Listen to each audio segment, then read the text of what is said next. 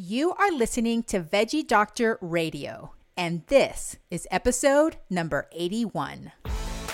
Hey, I'm your host, Dr. Yami. I'm a board-certified pediatrician, certified health and wellness coach, author, and speaker. I'm also a passionate promoter of the power of diet and lifestyle in preventing and reversing chronic disease and bringing joy and longevity into our lives. This podcast is focused on plant-based nutrition, habit formation, motivation, and mindset so that you can have the tools to live the best life possible. Are you ready to get started? Let's do this.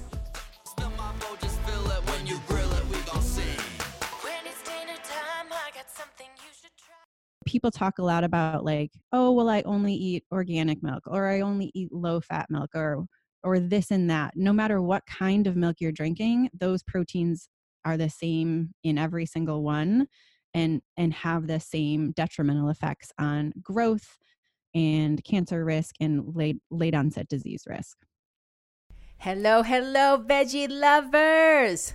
Oh my gosh, I am so pumped right now. I just got done recording the most amazing episode with Dr. Jackie Busse, a plant-based pediatrician. We talked all about dairy. Oh my gosh, it is so good. I cannot wait for you to hear it. But of course, before we go there, there's a few other things I want to mention. First of all, happy 2020. I'm actually recording this now in 2020. This is my first one to record in this new year. I hope that your new year has been fantastic, that you hit the ground running on your intention, your goals, your vision, all of the above. So, sending you love and positive energy for that journey. The other thing is, if you haven't already signed up for my newsletter, I invite you. There's two different ways to do it. You can go to dryami.com/sign up, and that's DOCTORYAMI.com. You can also text the word fiber, FIBER, to 66866. It'll lead you through the process of how to sign up for my newsletter. It is a weekly newsletter, and it'll give you access to the podcast and any other news and information that you may find valuable. So thank you so much for doing that. Thank you also for everybody that has read my book so far. And I so appreciate the reviews that you have been posting. I want to take a second to read a review by Susan P. Richards. She titles it, "Practical information that you can apply today, and it's not just for parents." Bravo, Dr. Yami. I appreciate this book so much as a mom, as a nurse practitioner, and as a career public health professional. A Parent's Guide to Intuitive Eating is a wonderful, practical guide to shaping relationships with food and developing healthy eating habits. Dr. Yami's style is approachable and relatable. She weaves her own personal experiences as a woman, mom, and pediatrician, making a potentially dry subject super fun and easy to understand. She teaches us to set healthy boundaries while being kind and gentle with ourselves and our families. She has great tips you can apply immediately, like the play food drawer we are currently implementing with our family. Although this is a parent's guide, it is absolutely applicable to anyone. I recommend this book to anyone seeking to improve their health and relationship with food. Susan, thank you so much for that warm review. I appreciate it so much. Okay, so let me tell you about today's esteemed guest. Dr. Jackie Busse is a board-certified pediatrician with expertise in plant-based nutrition for kids and families. Dr. Busse grew up in Madison, Wisconsin, and received her undergraduate and medical degrees from the University of Wisconsin-Madison. She went on to do a pediatric residency and chief residency at Rush University in Chicago. Shortly after moving to California in 2011, she was introduced to the China study, and it changed her life and practice. She has been living and teaching a whole food, plant-based lifestyle ever since. As a founding member of the Pediatric Working Group of the Pediatrician Project, she was the lead author and editor of the Pediatric Quick Start Guide, published in 2018, and spoke at the International Plant-Based Nutrition Healthcare Conference in 2019. As an expert lecturer for the T. Colin Campbell Center for Nutritional Studies, she recently rebuilt the pediatric and family lecture modules for the plant-based nutrition certificate program offered through eCornell. In addition to her full-time general pediatrics practice in Santa Cruz, California, Dr. Busse teaches an ongoing whole food plant-based nutrition series for adults, as well as the nutrition component of a lifestyle medicine series for kids. She is a member of the American College of Lifestyle Medicine and a fellow of the American Academy of Pediatrics. Most importantly, Dr. Busse is a mom to 2 thriving plant eaters, now 3 and 5 years old. She is passionate about sharing her knowledge, insights, and personal experience with plant-based lifestyle. Guys, this interview is so fantastic, so high yield. Dr. Busse is like super smart. She has so many amazing things to tell us. So I hope that you really, really enjoy this episode. Can I please ask you a little favor? If you have time, please rate and review my podcast, subscribe to it. And if you really like this episode and you feel that other people would benefit from it, can you please share it? Either text it to somebody or share it on social media or email somebody the link. Share it, because I really think that this episode, especially for parents that are struggling with their kids, any chronic conditions, this might be just really what they need. So I really appreciate you taking that extra step. I know it takes time out of your day, and believe me, I'm not one that has a lot of extra time to do things like this, but if you're really enjoying this podcast, I would really, really appreciate your support. And pretty soon I am going to start reading podcast reviews and the intros to these episodes as well, so that you can hear what other listeners have to say. Veggie lovers, thank you so much for being with me today. Thank you so much for listening to this episode. I hope you love it as much as I do, and I hope that you have a plantastic day. Now on to the interview.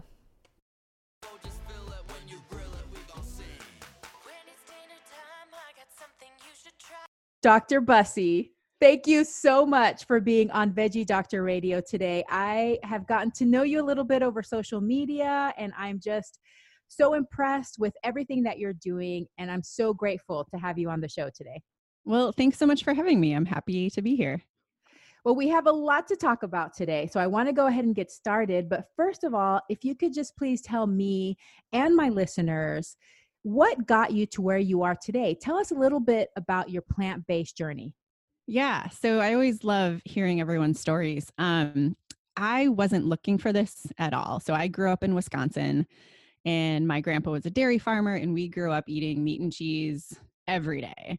When I moved out to California with my husband, which was 2010, a coworker of his, who's a nurse and also a Seventh-day Adventist, gave him a copy of the China study. And so he started reading it and kept stopping, like, oh my gosh, you have to look at this. So we ended up reading it together, and within, 50 or 100 pages, put the book down and cleaned out our whole kitchen and basically went vegan overnight.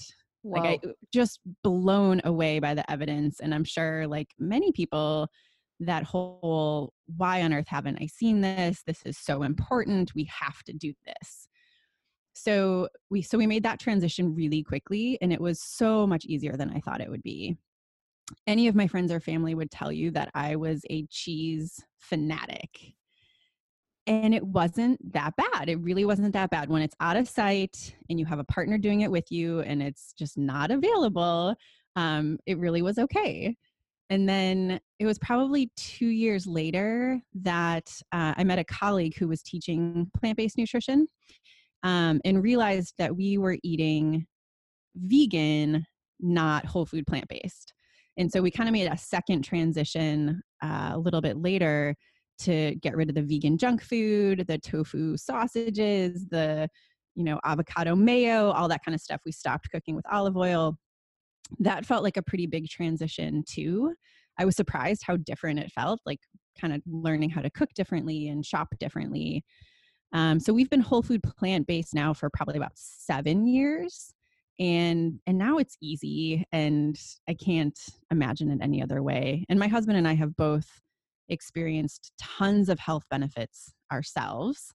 My allergies got way better, sleeping better, less anxiety. Heartburn for me was the biggest one. I had been on pretty high dose Prilosec for heartburn for years and years, and couldn't imagine ever not needing it.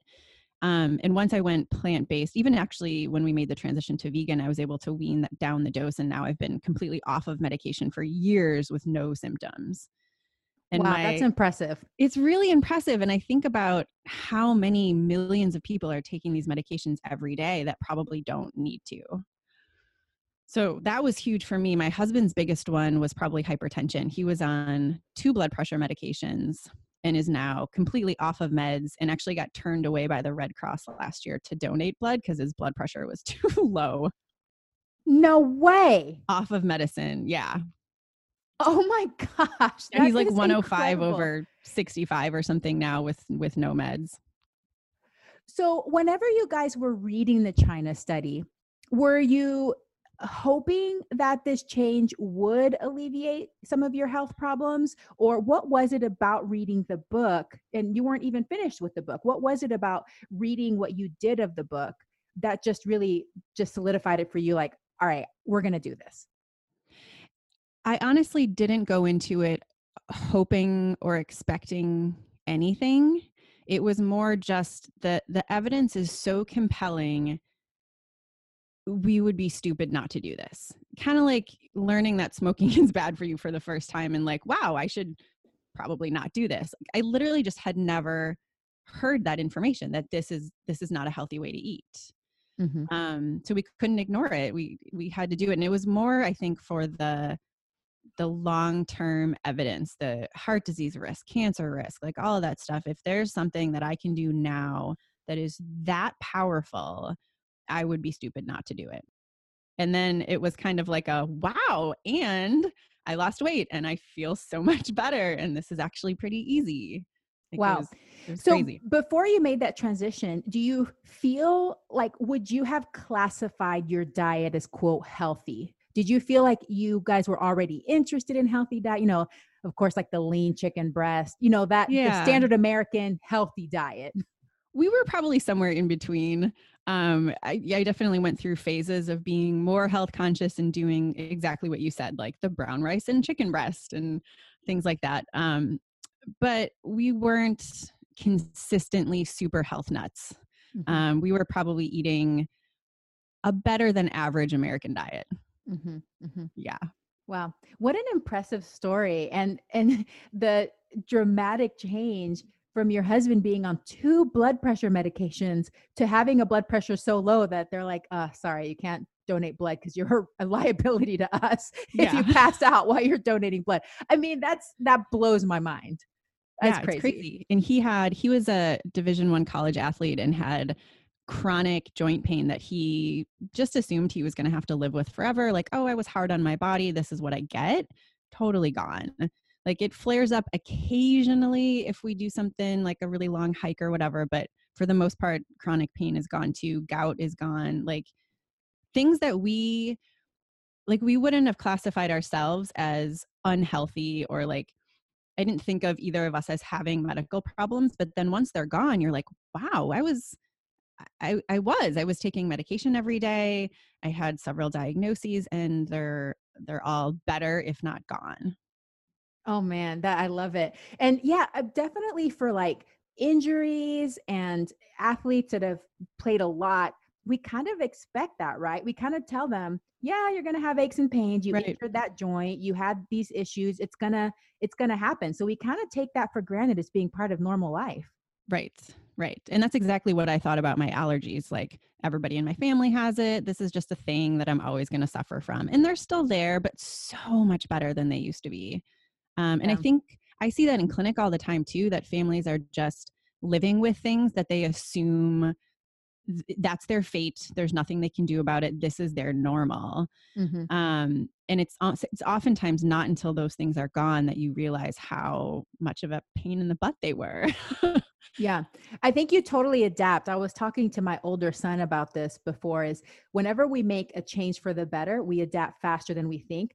But alternatively, what I've noticed in my life is sometimes you can adapt to negative things. Right. So I grew up with chronic abdominal pain. Like I had stomach pain all the time. It was just part of like it was just normal. So I didn't even realize it was that bad until I didn't Right. have it anymore. And then I was like, whoa, you can actually go through a whole day without your stomach hurting. And then now when it hurts, it's like Yeah. a big deal. Like, oh, why do I have stomach pain? It's not very often. But then I remember how when I was younger, I used to have it like all day long, every day, you know? Yeah. Yeah. That's crazy. Yep. Okay. So that is just, I love that story. That is a great story. So what do you feel like based upon all of this that you've learned, all of the evolution that you've been through? What do you think that you're most passionate about right now? I guess part of it is kind of what we've already hit on, which is trying to change this perspective of what is normal and what human health should feel like. And trying to get people to realize that there is not only a better way to do things, but an easy way to do things. And it's like, just a win on all fronts. I didn't go into this with really any notion of the environmental importance or the animal welfare importance, but now those things are just as important as the health aspects. And it just blows my mind how good this is on so many levels. And I think we're just so entrenched in the American sort of consumerism way of life that I think the first thing we have to do, that I try to do, is just to get people to stop and think about like there is another way. It's not only safe and okay, you're going to feel better, and all these other things are going to get better too. And changing that perspective, I think, is where we need to work on things. I love it. And just like you were saying, not only is there an option, but it's probably not as hard as people think it's going to be, No, it's you know? not. Every So single patient and friend I've had transition, like every single one of them would agree, oh, that wasn't as bad as I thought it was. I can do this. There's a learning curve for sure, but it's doable. the first obstacle is just getting over that mental hump of, I can't do this, or it's going to be too hard. Once you get over that, I think you just figure it out. You learn a new way. And actually, what I found is that I feel like my eating is way more diverse than ever it had been. Like people Oh, think, oh, what am I absolutely. going to eat? There's nothing to eat. But I feel like I eat a much larger diversity of food now than before I was plant-based, you know? For sure. For sure. We have like so many more spices in the cabinet, so many more different whole grains and types of beans. Like, yeah, every single food category, I think we're eating exponentially a wider variety of things. And really, when you think about it, we probably only cut out 5 or 10 things Mm-hmm. total. Mm-hmm. Um, yeah, I think that's another misconception. And I think the other big hump is that people think that they have to go hardcore vegan Mm. and don't appreciate the fact that every little change really does count, Mm-hmm. that even adding just one serving of fruits and vegetables a day can have measurable improvement in your short and long-term health. And that's the other conversation that I find myself having a lot is like, if this is scary to you, that's totally fine. Like Mm-hmm. literally any change you can make will be beneficial for you and your kids and your whole family. And so let's just start somewhere and go from there. Absolutely. And because we all have different personalities, it sounds like both me and you, we went full in cold turkey 100%, and it's good for our personality types. But there's some people that's just not the way they operate. My husband is not that kind of person. So he had to, over several years, make the Yeah. transition that made sense for him and worked with his body. So it's all acceptable. Just trying to think about it and try it out, because you never know unless you try, right? It's not like, it's not one of those things that has to be permanent. So it's worth giving it a try. So I totally agree Yeah, with that. totally. Okay. So I want to talk about you being a Wisconsin girl, cheese addict, I want to talk about dairy. So first of all, you said that it wasn't as hard as you thought, because dairy is one of those things that is the first thing that comes up, right? Like people are like, I can't live without cheese. There's no way I Yep. could do this because I can't live without cheese. But you and I were both pediatricians, so we deal with children. We talk about milk and dairy and all those things like every single day. So tell me about your perspective on dairy. Oh man, this is such a central component, I think, to this discussion in pediatrics. Like, that's the holdup for so many people, and pediatricians included. I feel like most pediatricians I know are pretty comfortable with vegetarian diets for kids, but when you start talking about taking away dairy and milk in particular, people get really nervous. and I don't blame them. The American Academy of Pediatrics still specifically recommends milk for all children. It's the only food product that is specifically called out. Everything else we talk about carbohydrates and protein, or sometimes we talk about whole grains, but not a specific type of whole grain. Like milk is the only product that they say you absolutely, every child needs, 2 to 3 cups a day. And so I totally understand the hesitation. But that's usually where I start with patients. I think if you're only going to do one thing, stop drinking cow's milk. It's probably the most impactful, and honestly, a fairly easy change for most families to make. Yeah, I love it. I go there a lot too. So that's one of my big things is eliminating or decreasing dairy consumption. And then the second one is adding beans because I feel like so many Ooh, people need help with that, because that's a good one. culturally Americans don't eat a lot of beans, No, And so trying to get people comfortable with it, they need some time to apply that. I don't Okay, think we so had beans at all growing up. yeah, well, who knows? Wisconsin, you had plenty of cheese, so maybe it was Lots just of it. replaced with cheese. Lots of it. I'm Panamanian, so I knew beans, and that's one of the reasons when I first transitioned, I kind of in my head I was like, oh, I can do this because I was comfortable and familiar with beans. But a lot of people that grow up in the United States may not be. So adding those beans, getting practice and getting familiar with beans, I think is a benefit. Yep. But back to dairy, Yeah. are and what are the potential dangers of dairy? Why do you encourage families to give up drinking milk? So, one way to think about it, and this is often how I explain it to families, is just breaking down the macronutrients. So, let's think about what is actually in milk. First, the milk sugar, which is lactose. So, somewhere between 65 and 75% of the world's population is lactose intolerant, meaning that as we get through like into older childhood and then adulthood, we lose the ability to digest the lactose sugar. And that is really sort of the normal state for humans. We weren't meant to drink milk after we were done drinking our mother's milk, which evolutionarily probably stopped somewhere between 2.5 and 7 years old. I know that that's very unusual nowadays, but I think that's how we're built. We're built to drink our mother's milk for a couple of years, and then we wean off and drink water.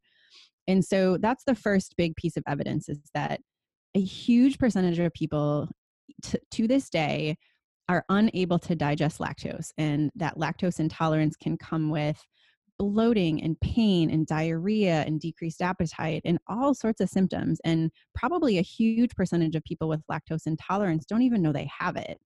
So that's one of my big points, especially when we're thinking about like milk is still, mandated to be served at school breakfast and lunch.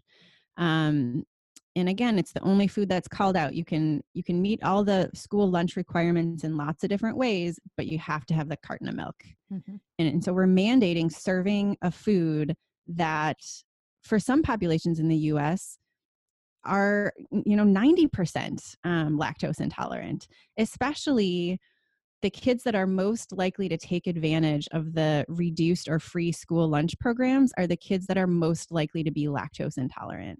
And so twice a day in the middle of a school day, we're feeding them a food that is, at best not good for them, and at worst might make them like uncomfortable or in pain or having to use the bathroom in the middle of class. Like that's it's just crazy to me that we're still in a place where that's the norm across the country. Mm-hmm. And, I just think back upon my early years before I was plant-based, and it was just like drilled into me that kids have to have milk. So even when I had children that had lactose intolerance or had constipation from dairy or whatever, my method was to okay, let's find a way that you can still have dairy but not have those symptoms. It was just Right. like the craziest thing. And now that I look back, I'm like horrified, but I think that's the way that we were kind of trained to think about it. Okay, well, you Right. take this enzyme or get lactose free milk, which isn't actually lactose free. So at Right. least 25% of people are going to have lactose intolerant symptoms with lactase free milk or lactose free milk. So yeah, I mean, it's just incredible to think about it. So kind of explain a little bit, go a step further and and talk to me about this dairy issue being an issue of social justice. Yeah, I mean, I think that's a big piece of it right there, is that we seem to be completely blind to the fact that minority populations, especially, are unable to properly digest dairy products. And yet we are mandating the service of these foods to these kids every single day. And not just the carton of milk, but I mean, when you look at school lunch menus, they are so heavy in other dairy as well. Cream, sauces, and cheese every day. Even if there's vegetarian options, it is always grilled cheese and cheeseburgers and mac and cheese and Cheese pizza pizza. and cheese pizza every single day. And so I think that's the biggest piece of it right there. Mm-hmm. Mm-hmm. Okay, so definitely lactose intolerance, which I think most people have at least heard of and many Right. people have experienced. So what else? What are the other things about dairy that concern you? Yep. So then you think about, okay, what's the protein in dairy? So the cow's milk protein, I think, is one of the biggest problems, um, for lots of reasons. So, for example, any pediatrician would agree that we should not give infants whole cow's milk under the age of 1. And the reason is mostly that those proteins are really difficult to digest. They can cause inflammation in the gut. They can cross the barrier of the gut into the bloodstream and cause antibody formation. So you can have autoantibodies that form against the proteins in the cow's milk, which can then cross-react with other proteins in our body. So ingestion of cow's milk at a young age is exposed to several different autoimmune disorders, including type 1 diabetes and muscular sclerosis, and other problems. So that's one issue with the protein. We can't digest it very well, and there's autoantibody formation. I suspect that the protein is what links cow's milk intake or exposure to a lot of the infantile problems that we see. So infantile colic is strongly linked to exposure to cow's milk proteins, whether it's through formula or through breastfeeding when the mom is eating dairy products. And for at least, I would say 30% of kids, if not more, when you take mom off of dairy, the colic symptoms get better. Same thing with early onset and severe infantile eczema. Huge improvements when you take babies off of dairy. And these are not things that that I just discovered having gone plant-based. Like, these are pretty standard things that all pediatricians are taught. There is a link between dairy and eczema and colic, and babies should not have cow's milk. That is well accepted. But yet, most pediatricians are totally comfortable using cow's milk formula and starting kids on cow's milk the day they turn 1. And I just don't understand that leap of, we all understand the link to disease and the indigestibility of these proteins, but yet somehow a switch flips when kids turn 1, and now it's not only okay, but we're saying that they need this. It is necessary for normal growth and development. And then there's a whole nother piece to the protein discussion, which is the cow's milk protein is very different than ours. So cow's milk has, I think it's 5 times more protein per calorie than human milk, which is what we're meant to consume as young children. And not only is there just way more of it, there are different kinds. So the amino acid profile of cow's milk is very different than human milk too. And cow's milk is very high in amino acids called branched chain amino acids, especially leucine. And those branched chain amino acids are very, very good at triggering our growth pathways. So insulin like growth factor and growth hormone, and something called mTOR, all of which are inappropriately and highly activated by cow's milk protein. The result of all of those pathways being overactivated is what links dairy consumption to several cancers, to kids growing bigger and faster and taller when they're exposed to dairy, to increased rates of heart disease later in life, all of those things. So a lot about like, oh, well, I only eat organic milk, or I only eat low fat milk, or this and that. No matter what kind of milk you're drinking, those proteins are the same in every single one, and have the same detrimental effects on growth and cancer risk and late onset disease risk. Whoa. Yeah. Well, I'm big. convinced. We could talk about cow's milk protein, probably just that, for like an hour. Yeah. Well, and then the other thing too is the casein and its conversion over to casomorphine, which likely also contributes to one of the most common complaints that we get in the pediatric office, which is constipation and chronic constipation. So that's something that probably me and you, we deal with almost every single day. I find there's a very high percentage of my patients that have resolution of their constipation when I get them off dairy, especially if they're eating cheese, because cheese is concentrated in cheese. Yeah. So. Yeah. No, that's, I think, one of the most like high yield changes you can make is just taking someone off of dairy, especially when we're talking about constipation. And those casomorphins are so fascinating. I'm sure you've talked about this before, but like there's a reason that we feel like cheese is addictive. It literally has morphine like compounds in it that make us want to eat more, which again, like evolutionarily, that makes a lot of sense. To be addicted to milk in the early years was probably really good for survival. Human milk has the same kind of casomorphins, but in a way, way, way lower level. So the cow's milk casomorphins are a big part of why cheese is literally addictive. And I've also seen some studies linking that the casomorphins might be a reason that there's some evidence linking dairy to sudden infant death syndrome. That there might be, that the morphine-like compounds might slow the respiratory drive and be a contributor as well. We don't know for sure, but that's interesting too. Wow, that just gave me chills. I don't think I've heard that one before, but that's an interesting way to think about it for sure. And then whenever you were talking about the different amino acids that can trigger the different pathways, in addition, in cow's milk, there's also naturally occurring hormones from the cow herself.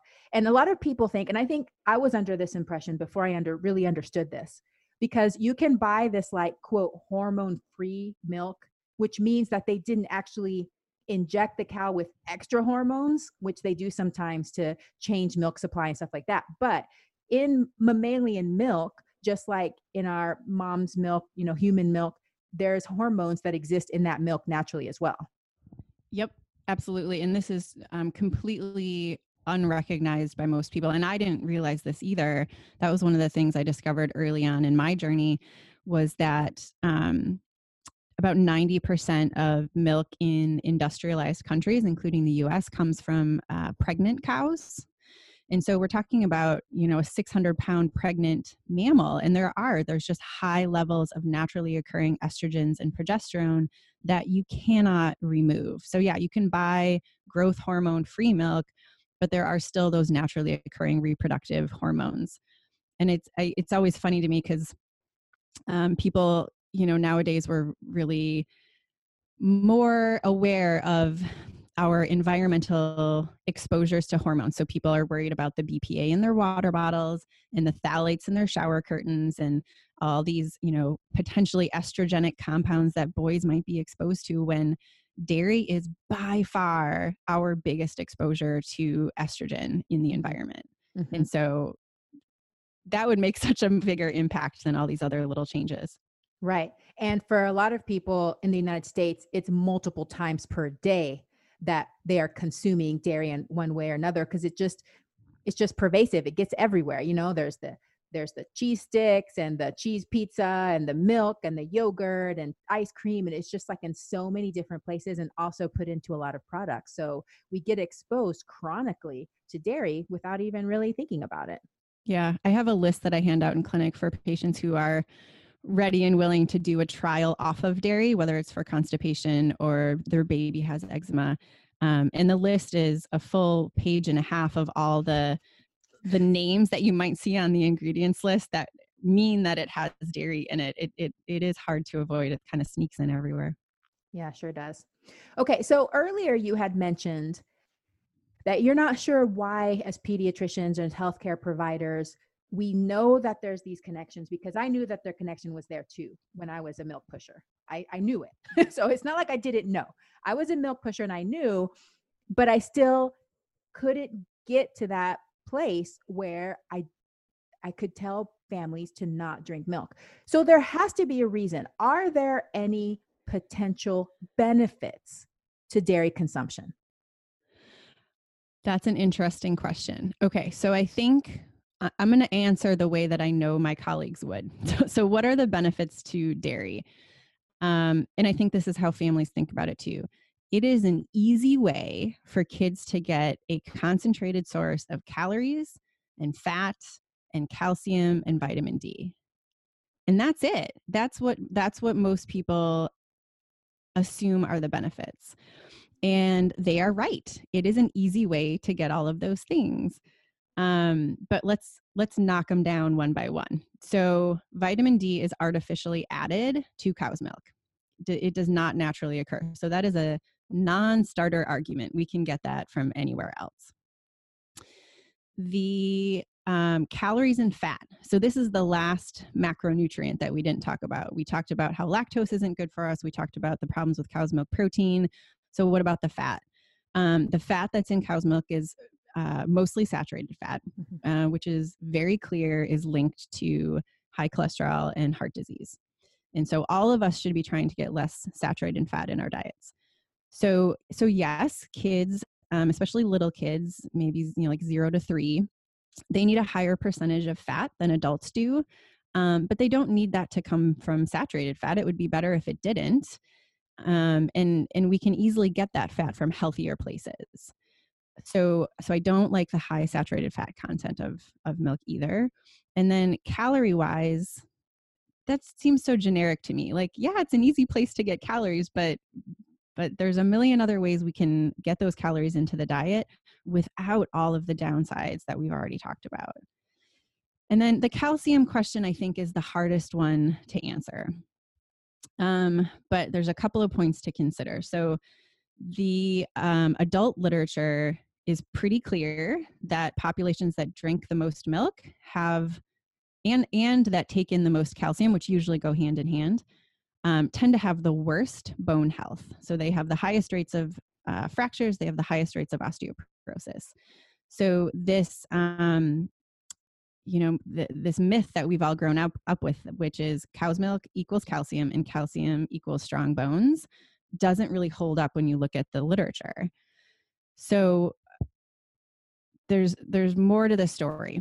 The pediatric literature tells a very similar story to the adult literature, which is when we study calcium, dietary calcium intake in kids, calcium supplementation in kids, dairy intake in kids, none of those things are associated with improved bone health, either in the short term or long term. They're not associated with reduced rates of fractures or better bone density.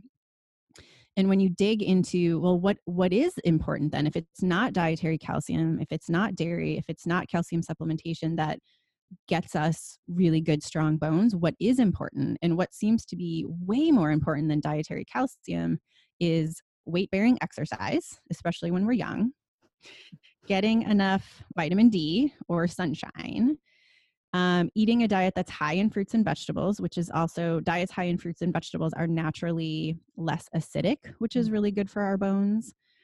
And yeah, all of those things are way outweigh the impact of dietary calcium. So yes, kids need to get adequate calcium, but I suspect not as much as we think. I've talked to a lot of dietitians, and I really hesitate to put a number out there because we just haven't done the study. But I'm pretty sure that our current calcium RDAs are too high. So on one hand, I can sympathize with people who look at a vegan diet and say, I think it would be really hard to meet your calcium RDAs. They're right. You would really have to be very conscious every day about which foods you're feeding your kids to get in enough calcium. But I also know that like all those studies I just cited, populations who have calcium intakes that are a third or as a quarter as much as we are eating in the US, those people have the same or better bone health. So I don't worry about calcium in my own kids. It's a hard question to answer when it's being asked by another physician or another scientist because we haven't proven it yet. But every indication points to that we don't need as much calcium as we think, and that it definitely doesn't have to come from dairy, and it probably shouldn't come from dairy. Wow, that was so amazing. I just want to hug you. That was so good. That was so good. I so agree with you. And thank you so much for saying weight bearing exercise, because we talk about this whole bone density thing and talk about it. And all that people talk about is calcium and calcium. I'm like, hello, people. You have to get strong bones by using your bones. Yeah. And the way I teach it when I have classes and when I talk to parents is like, imagine you're an astronaut. We know for sure that astronauts, when they go into space and they don't have gravity pushing on them, that they have to do something like they have to deliberately do exercises to use their muscles. It doesn't matter how much calcium you're pumping into that astronaut. If they're not using those muscles, there's bones and pulling on those bones from the muscles, it's not going to matter. So I think that that's really, really important. So thank you so much for emphasizing that. And also, I agree. I think one thing to remember is that all of these standards were set by humans and were set from what we knew best at the time, based upon our environment at the time and what we were doing. So I agree that probably the amounts of calcium that are currently recommended by our government is not necessarily as much as we need. Yeah. There was a really interesting paper the World Health Organization put out that said the same thing. So it's not just little me over here. There's giant organizations who agree. And they worded it really interestingly, basically like that we should probably have different calcium RDAs depending on diet. And that if you're eating a high animal protein diet, you may need a lot more calcium than if you're eating a plant-based diet, which is so fascinating and makes sense with everything else I've read. So I loved seeing that from them. That's so interesting. I didn't know about that. When did that come out? Oh boy. Has it been a long time? No, some 2010 or later. Okay. Can you explain briefly why that might be? You kind of talked about it a little bit earlier, because I think most people would think like, what? If I eat a lot of meat and I'm eating a lot of dairy, why would I need even more than somebody who isn't? One of the theories is that because diets high in animal protein are more acidic, our body has to balance that out somehow. So our bodies are very good at keeping our blood pH in a very small range of normal. So our acid level doesn't just go up and up. We use resources to buffer the acid, to add in something more basic to bring it down to a normal level. Well, one of the most readily available bases to do that with is calcium phosphorus from our bones. So one mechanism that the body uses is actually to leach calcium phosphate out of the bones. They use the phosphate as a buffer, but in the process, we've taken calcium out. Mm-hmm. And that extra calcium gets excreted in our urine. And that's one of the reasons that high animal protein diets are associated with more kidney stones, calcium kidney stones. but it also weakens our bones. So there may be a need to replace that calcium when you're eating a high animal protein diet that's not there when you're eating a diet based on fruits and vegetables. Yeah, and there's probably other reasons too that we don't fully understand, but that's one of them. Yeah. And it's kind of mind blowing and counterintuitive for a lot of people, I think. Totally. So, okay. So when it comes to children, what are your recommendations currently when it comes to infants that are either breastfed or on formula, and then the transition from infancy and when they're being weaned either from formula or the breast? What are the recommendations that you give in your office? Yeah, this is the number one question that I get from families and colleagues and just people out there is, what do I do about milk? If we're not going to do dairy, how do we do this? So the first piece is that we need to change the recommendations and the cultural norms around breastfeeding. So the norm needs to be, or at least recognized, that the norm is that kids should breastfeed for 2 to 3 years at least. So right now, the American Academy of Pediatrics recommends exclusive breastfeeding until 1, but the World Health Organization recommends breastfeeding continue until at least 2 and longer if mom and baby desire. And so I think 2 years old needs to be the new norm, or the old norm, depending how you look at it. This is how it should be. And if a child is still breastfeeding, like a toddler is still breastfeeding, they don't need any other kind of milk. You absolutely don't have to introduce cow's milk. You don't even have to introduce a plant-based milk. You can, feel free to use it with oatmeal or to cook or bake with. Like, that's totally fine. But so many families feel like there's like an ounce per day that they absolutely have to get in. And if it's not from dairy, it's got to be from something else. So my first point is that if a child is still nursing and getting their mother's milk, they don't need anything else. That is the perfect situation. So I know that not every family can breastfeed, and there's so many obstacles put in our way to be able to do that. And we could have another whole talk about the downfalls and shortcomings of public policy in the U.S. around breastfeeding and maternal health and support. But it's just not there right now. So if a mom is unable to exclusively breastfeed and does need to introduce formula, then I would recommend a soy-based infant formula. It's not perfect. We could do better. I hope somebody does do better. I know people are working on it. But for all of the reasons that I don't like young infants being exposed to cow's milk, I don't like cow's milk formula. Mm-hmm. There is one company that just came out with a pea protein infant formula. I haven't used it. But that's another option out there. And I think the options are only going to keep growing. So from 0 to 1, baby absolutely needs either breast milk or formula. Their gut is not mature enough to be able to absorb all of the nutrients that they need from food alone. So until 1, you have to do breast milk or formula.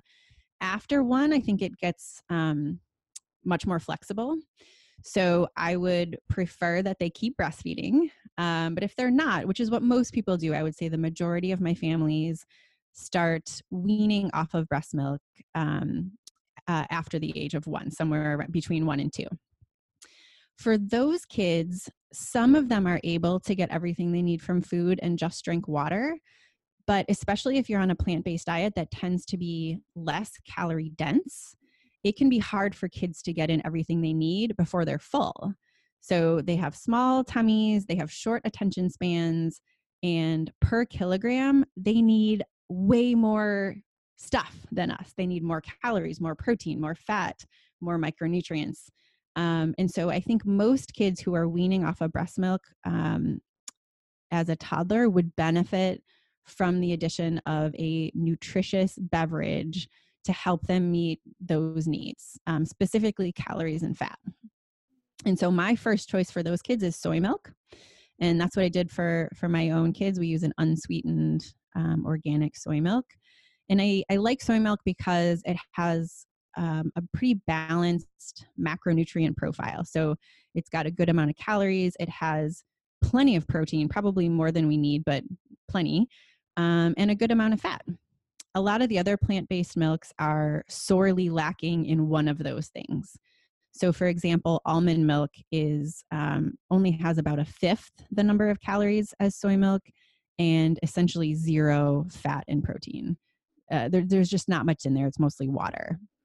So giving a 1.5-year-old something like almond milk that's mostly water, they're going to fill up on that and have even less room to get in all the nutrients they need from food. So you do have to be careful when you're choosing a plant-based milk for a toddler when it's making up a big portion of their diet. Mm-hmm. So where does that leave us? Soy formula, unsweetened soy milk for toddlers, and then past the age of about 3, they don't really need anything. They could just drink whatever the family prefers based on taste and what you're using it for. So like I'll use coconut milk for some recipes, like Thai curry is better with coconut milk, I think. I like oat milk in my coffee sometimes. We like soy milk for baking. So you can change it up. Once the kids are a little bit older, it doesn't really matter so much. Beautiful. I love it. That's great summary. Okay, so now we know about the dangers of dairy. We know that there's a reason why some practitioners still recommend it and why we as a culture are so stuck on dairy. And we have some ideas of how we can change that for our infants and our toddlers. But what steps can parents take if they're already well on the path of dairy consumption to reduce or eliminate dairy in their child's diet? Well, I think, as you mentioned, there's no one approach that's going to work for every family. And so you kind of have to know your kid and know yourself, and you can go fast or slow, or, there's a million ways to do it. There's not one right way to do it. But a couple of examples. So I'm sure we've both seen in clinic the milk monsters that are drinking like 24, 36 ounces of milk a day. They may be a tough case to say, just cut it out completely. Mm-hmm. So for families who are drinking a lot of cow's milk, one approach is just cut it by a couple of ounces every day or every week until you're done. Mm-hmm. Other families, like, if a toddler's maybe just having like one bottle at bedtime, sometimes it's easier to just rip off the Band-Aid. Mm-hmm. I've seen families run into a lot of trouble when they try to replace it with something else, because for most kids, the comfort factor is more important than the nutrition. Mm-hmm. And so if it's, it's like taking away their favorite stuffed animal and trying to replace it. Like, you can't replace it. It's almost easier to just stop that habit altogether and just not do a bottle at night. So that 2 different ways to approach just the volume of cow's milk. And then for kids of any age, I think it's important to make them a part of the conversation and a part of the plan. And obviously that has to be age appropriate. How much decision-making power you're going to give them can go up as they get older. But even a 2-year-old, you can explain to them why you're making this change, that it's healthy for our bodies, that we're going to be doing things differently. Here's what to expect. Kids always do better when they know what to expect. And make them kind of part of the team. And even ask their preference. Like, you have to be careful about giving choices to young kids. But for example, you could say, would you rather stop tomorrow or next week? Like, let's set a date on the calendar and make it a fun event. And so I think for families who are up to it, going cold turkey, there's a lot of benefit. I think I love the analogy of cigarette smoking, where like you would never tell a smoker to just cut down to 2 a day when they're trying to quit, because that taste just makes them want more. And that is absolutely the case for me. Like, when I do have like a really high fat meal, or cheese sneaks into like a work party or something, I notice that I want it the next day. Mm-hmm. And so for a lot of people, including myself, it's much easier to just be done and let your taste buds adjust to the new normal. And it'll cut down on cravings. It'll actually make it easier to change going quickly. So if they're up for that, I talk about that. But a lot of people are ready for a slower change. Mm-hmm. And I think we mentioned like my first recommendation is to either start cutting down or stop drinking cow's milk completely. Mm-hmm. And if you want to switch to an alternative, great. If you want to go cold turkey to water, great. But that would be my first recommendation. And then the cheese is harder to tackle for sure. And there is still the cold turkey option, which I would highly endorse. But I also think the vegan cheeses can be a helpful bridge. Mm-hmm. They are absolutely not the end goal. They are processed. They are still high in saturated fat. But if it gets you off of dairy, great. And then we can slowly work on eating less of it. Mm-hmm. And for most people, and kids in particular, the vegan cheeses don't have the same appeal. They're not going to overeat them. They're not going to crave them as much. So it is easier to kind of slowly decrease and get rid of them over time. Yeah, I completely agree. And that was going to be my next question anyway, is what about the cheese? What do you recommend for that? But I think the way that I recommend it too is for some kids that they're just really stuck on the cheese and they need some sort of alternative for those things that are really a little bit more difficult to do whenever your friends are having like a cheese pizza, or you just really want a grilled cheese sandwich, something like that, then I think that they can be helpful, like you were saying, as a transition point to get them over that hump of like feeling like they never get to have it again, sort of thing. And as a social point too, like you Mm-hmm. said, like it can be hard for kids. Like one of the most important things in childhood is to feel included with your peer group. And so using vegan food products as a way to make kids feel like they are included, I think that's totally fine. Mm-hmm. You know, we don't want it to be a staple every day, but judicious use like that, I totally agree with. And there's so many more products on the market, and they are getting better tasting and more acceptable for people that were really hardcore cheese people. I was never a cheese person. So cheese was not one of those things I missed. I missed milk and I definitely missed ice cream, but that's not even an issue anymore because the alternatives are so, like, I mean, good. seriously, coconut ice cream. I mean, I think that's even more rich than cow's milk ice cream. So the next thing that happens to families is, say they listen to this podcast and they're just like, all right, I'm going to do it. I'm ready this time. They try it for a week and then grandma comes over and grandma's like, oh no, you know that little Sally needs to have milk. You have to give her milk. Otherwise this and this and this is going to happen. Or a neighbor says your child needs, that's crazy. Those are crazy people talking. It's going to happen. And it happens a lot in our society. So what kind of advice do you give for parents when they have well-meaning, because they all are loving people that mean well-meaning family members, friends, and physicians that push dairy and want the parents to give dairy to their child? Yeah, I think this is the hardest part about going plant-based or vegan is the social pressure, the families, the friends, all that kind of stuff. The people that are giving you a hard time are coming usually from one of two places. Genuine concern, in which case they should accept your answer of, my child is growing and developing and is healthy, so there's no need to worry. Or they're coming from a place of defensiveness. So I think most people realize that eating more fruits and vegetables and less saturated fat is probably good for us. And when they see you doing it, they realize they're not doing as good as they could. And a lot of the negative commentary, I think, comes from defensiveness of like, you are somehow attacking what I'm doing just by what you're doing, even when you're not preaching or doing anything else. So I think recognizing that underlying motivation and responding to them from a place of compassion and humility gets you a lot farther than going on the attack, which I learned the hard way and is hard to do.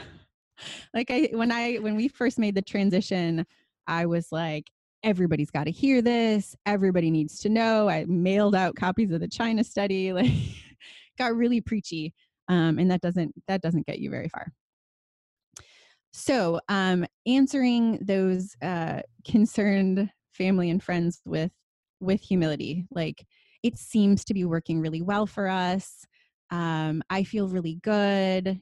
Pointing out the good that has happened, pointing out, if you can, that your pediatrician thinks your kids are doing great. Even if they're not 100% supportive of it, they should be able to recognize that, okay, this child is growing and developing normally. They're tracking on their growth charts. They are healthy and thriving. And so even though I might be uncomfortable or not knowledgeable of this choice, it's clearly working out okay. And so you can pass that on to family and friends, like, growth charts are good, we're doing well. And then sometimes you're going to get pushback no matter how gently you answer them. And then you just carefully remove yourself from that conversation. Mm-hmm. That person isn't ready to have a conversation about it. They're just attacking. And that's not going to get anybody anywhere. Yeah.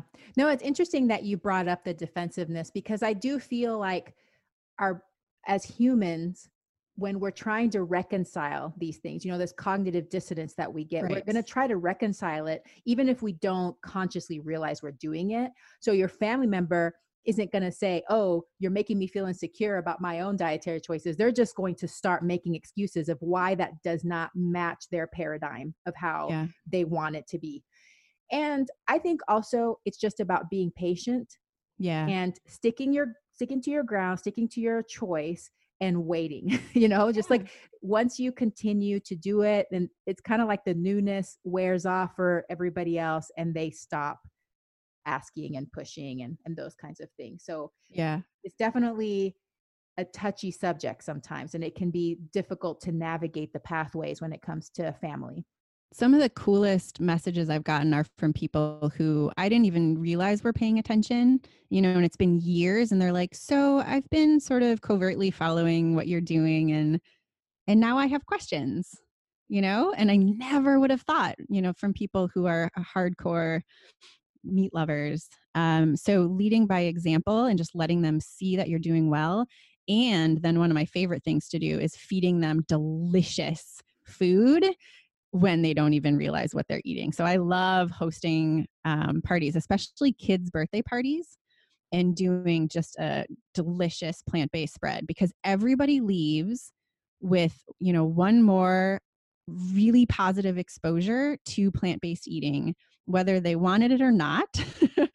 They now have a better outlook on how it could be, because I think people always just picture like us eating kale all day. Yeah. And when you serve them like burritos and really rich, satisfying food, it's eye-opening. Yeah. I mean, it's amazing because I think back before I understood plant-based nutrition, and I probably had that same image in my mind of like, oh my God, there's no way I could eat salad every meal. Right. I mean, like, what am I going to eat? Like, it's going to be like, I'm going to be hungry. But no, it's like the opposite, right? I mean, like, our food is delicious. So whenever you like sneakily present this food to people, and it's just food, right? You don't have to call it vegan. You don't have to call it plant-based. You can just call it food, call it for what it is.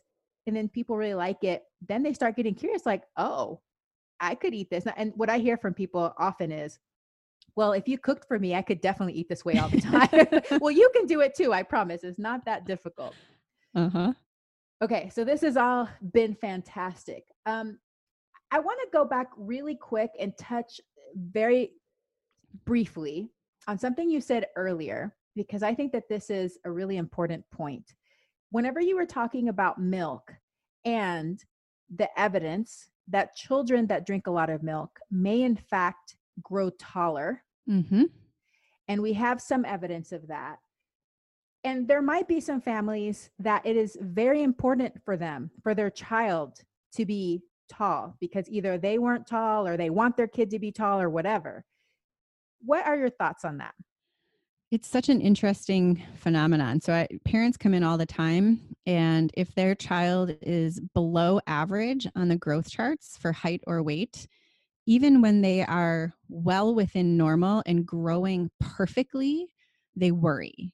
So everybody, this American culture of bigger is better. Like everybody wants their kid to be above average height and weight. They want the big boys, especially. They want the big, strong boy. You know, the fat, chunky baby is better. Those perceptions are so ingrained in our culture, it can be really hard to fight.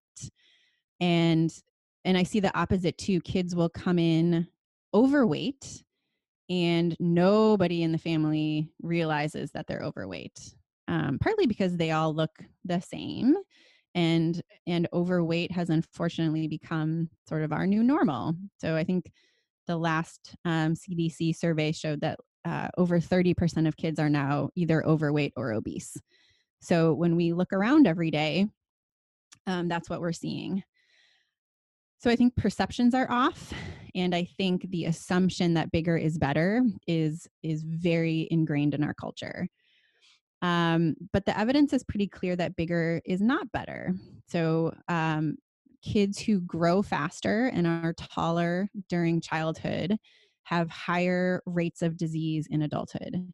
They get more cancer, they get more heart disease, and they die younger. And this is not just true in humans, but throughout the animal kingdom. Slower growth and being smaller when you're in your youth is associated with increased health and longer lifespan. Those are really big concepts to get across in a 5-minute office visit when parents just want their big, strong boy. But I think we have to start changing the discussion around this, that bigger is not better. And vegan kids, by the way, grow just fine.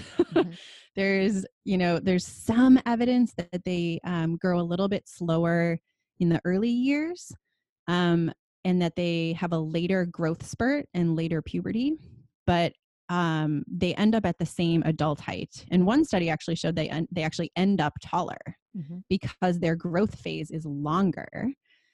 So I have zero concerns about kids on a plant-based diet, being too small, too short, failing to thrive.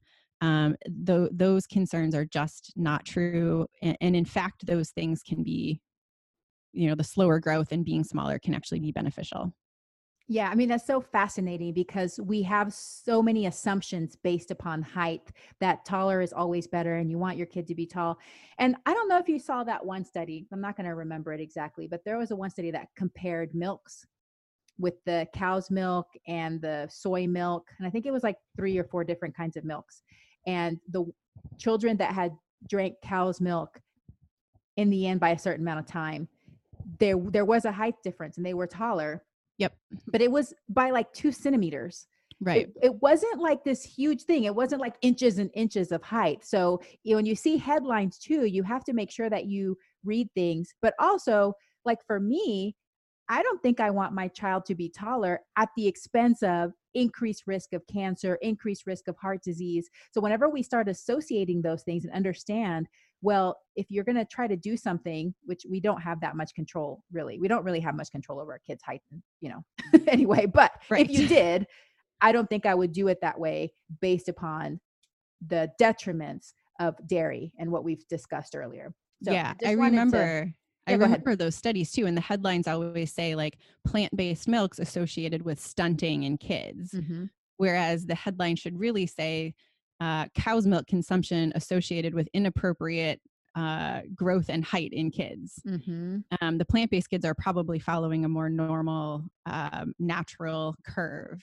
And also with those studies, they often only follow the kids for like a couple months, maybe a year or 2.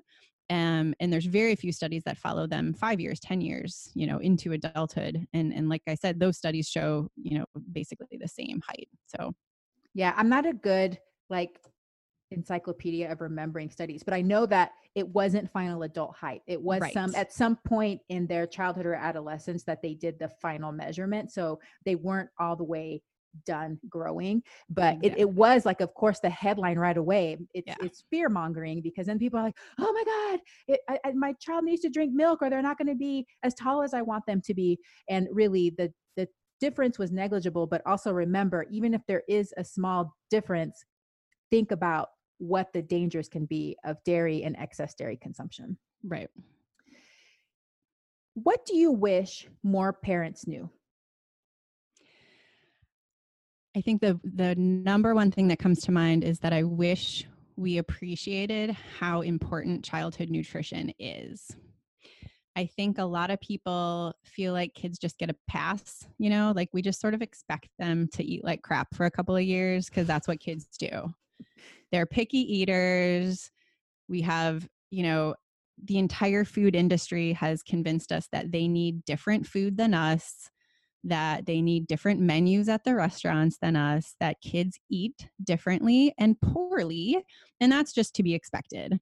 They'll figure it out later.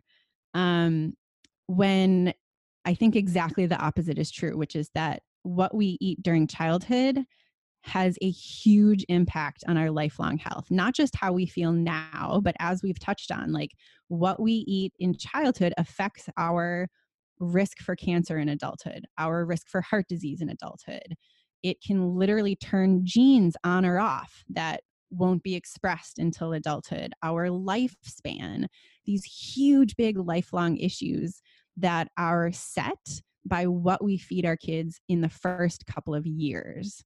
And so we should absolutely not be writing off those few years. In fact, I would make the case that we should be militant for the first few years of life.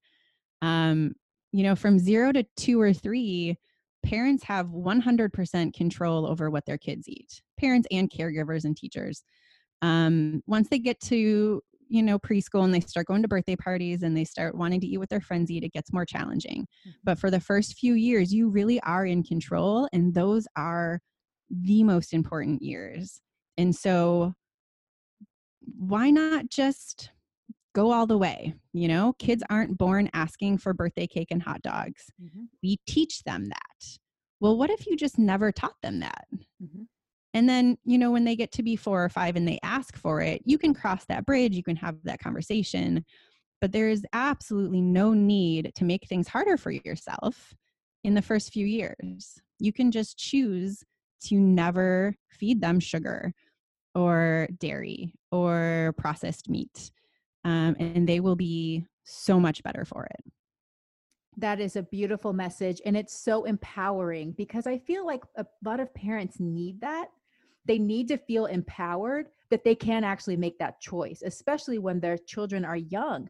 You have way more control than you think you do. And Yeah. it's okay. It's okay to not feed your kids some of these foods whenever you're starting them out on this path of lifelong health promoting habits. Yeah. And they, the next question I always get is, well, aren't they missing out? Don't you worry that you're depriving them of, these pleasurable experiences? Like I have such fond memories of going to the ice cream shop when I was a kid, and they're not going to have that. Well, first of all, they're not missing it because they don't know any better. And second of all, I'm not saying you can never go to the ice cream shop. I'm saying maybe don't give your 1.5-year-old ice cream. But later on, like absolutely you can have things as a treat, that as a celebration, that's fine. But those first few years, there's just no need and they're not going to miss it.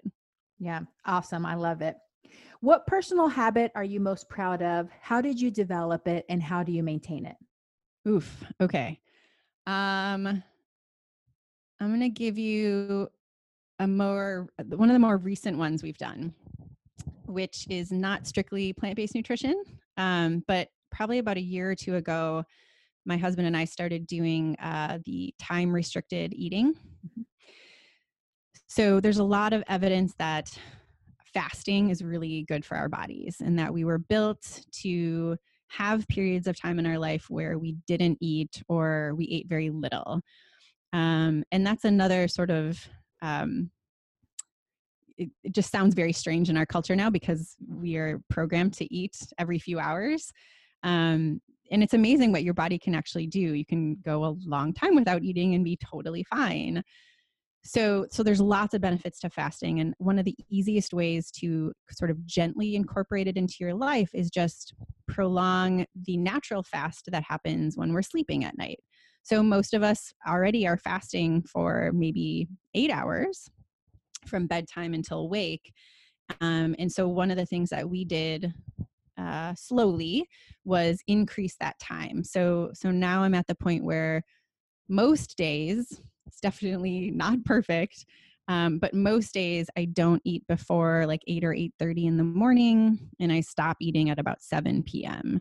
So now my fasting window is, more like 12 hours instead of 8. And there's really good evidence that that is very good for us.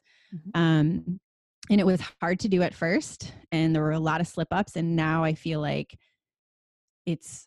I think I can officially call it a habit. Like that is what I do. It doesn't feel hard. I'm not craving food, first thing in the morning like I used to.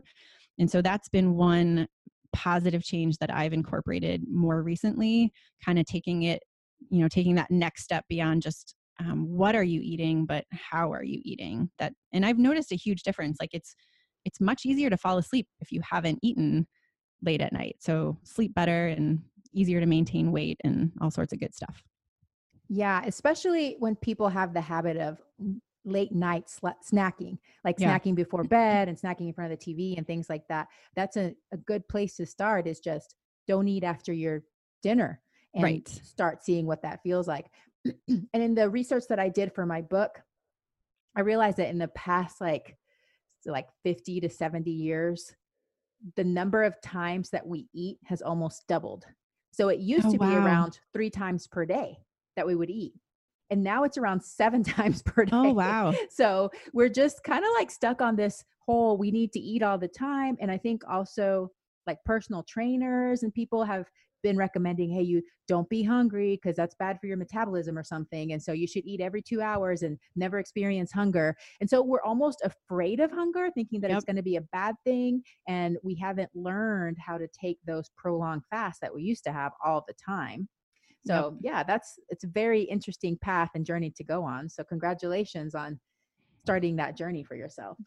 Thanks. Yeah. New habits are hard. And I feel like there's less of them as you get older.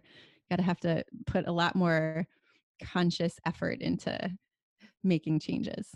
Yeah. Especially the ones that you've had for a long time that you want to change. So yeah. Well, this has been really great. I just want to close on, how can listeners connect with you if they want to follow you on social media, your website? What kind of things can you offer them? Yeah. So Instagram is probably where I'm most active, and you can find me at Plant-Based Pediatrician. And that's also my handle on Facebook too. And then I do have a website, www.plantbasedpediatrician.com. And there's lots of good resources up there, and you can email me with questions. I will try to get back to you. I have a full-time private practice here in California that I have had people come and see me, and you're welcome to do that. I haven't figured out how to do virtual consults yet. That's kind of the next horizon. I wish I could, but for now it's mostly social media, email, and if you want to make the drive to Santa Cruz. And Santa Cruz is very nice. Which it's is a lovely beautiful place. I've been there before. I love it. And my husband's a big fan of the Santa Cruz mountain bikes. So it's another reason we went there, and we got to see their little shop. So, well, thank you so much. This has been super high yield, like super just lovely. Such a great conversation. Thank you so much for lending us your knowledge and your experience. I know that this episode is going to help so many people. So I appreciate you so much. Well, and I have to say thank you so much for putting yourself out there. I meant to tell this story in the beginning, but when I first started, when I first went plant-based myself and was trying to figure out, wow, can I really tell my patients about this? Is it really okay for kids? There's far fewer resources for pediatrics. And so I was frantically searching and Googling, and I found you online and emailed you, I think in 2010, like, please help. How do I do this? So you're like my plant-based pediatrician mentor. And I'm just so happy that there are other people out there doing it, and you've put yourself out there, and I just really appreciate it. So thank you. Oh, wow. Did I reply to you? You did. You were okay, lovely. Good. Woo. Because sometimes I don't get around to replying to people. I'm sorry for people that email me. And if you get me in a busy time, it might be hard, but that's so cool. I didn't know that story. Totally. So thank you so much. That makes me feel great. So I appreciate that.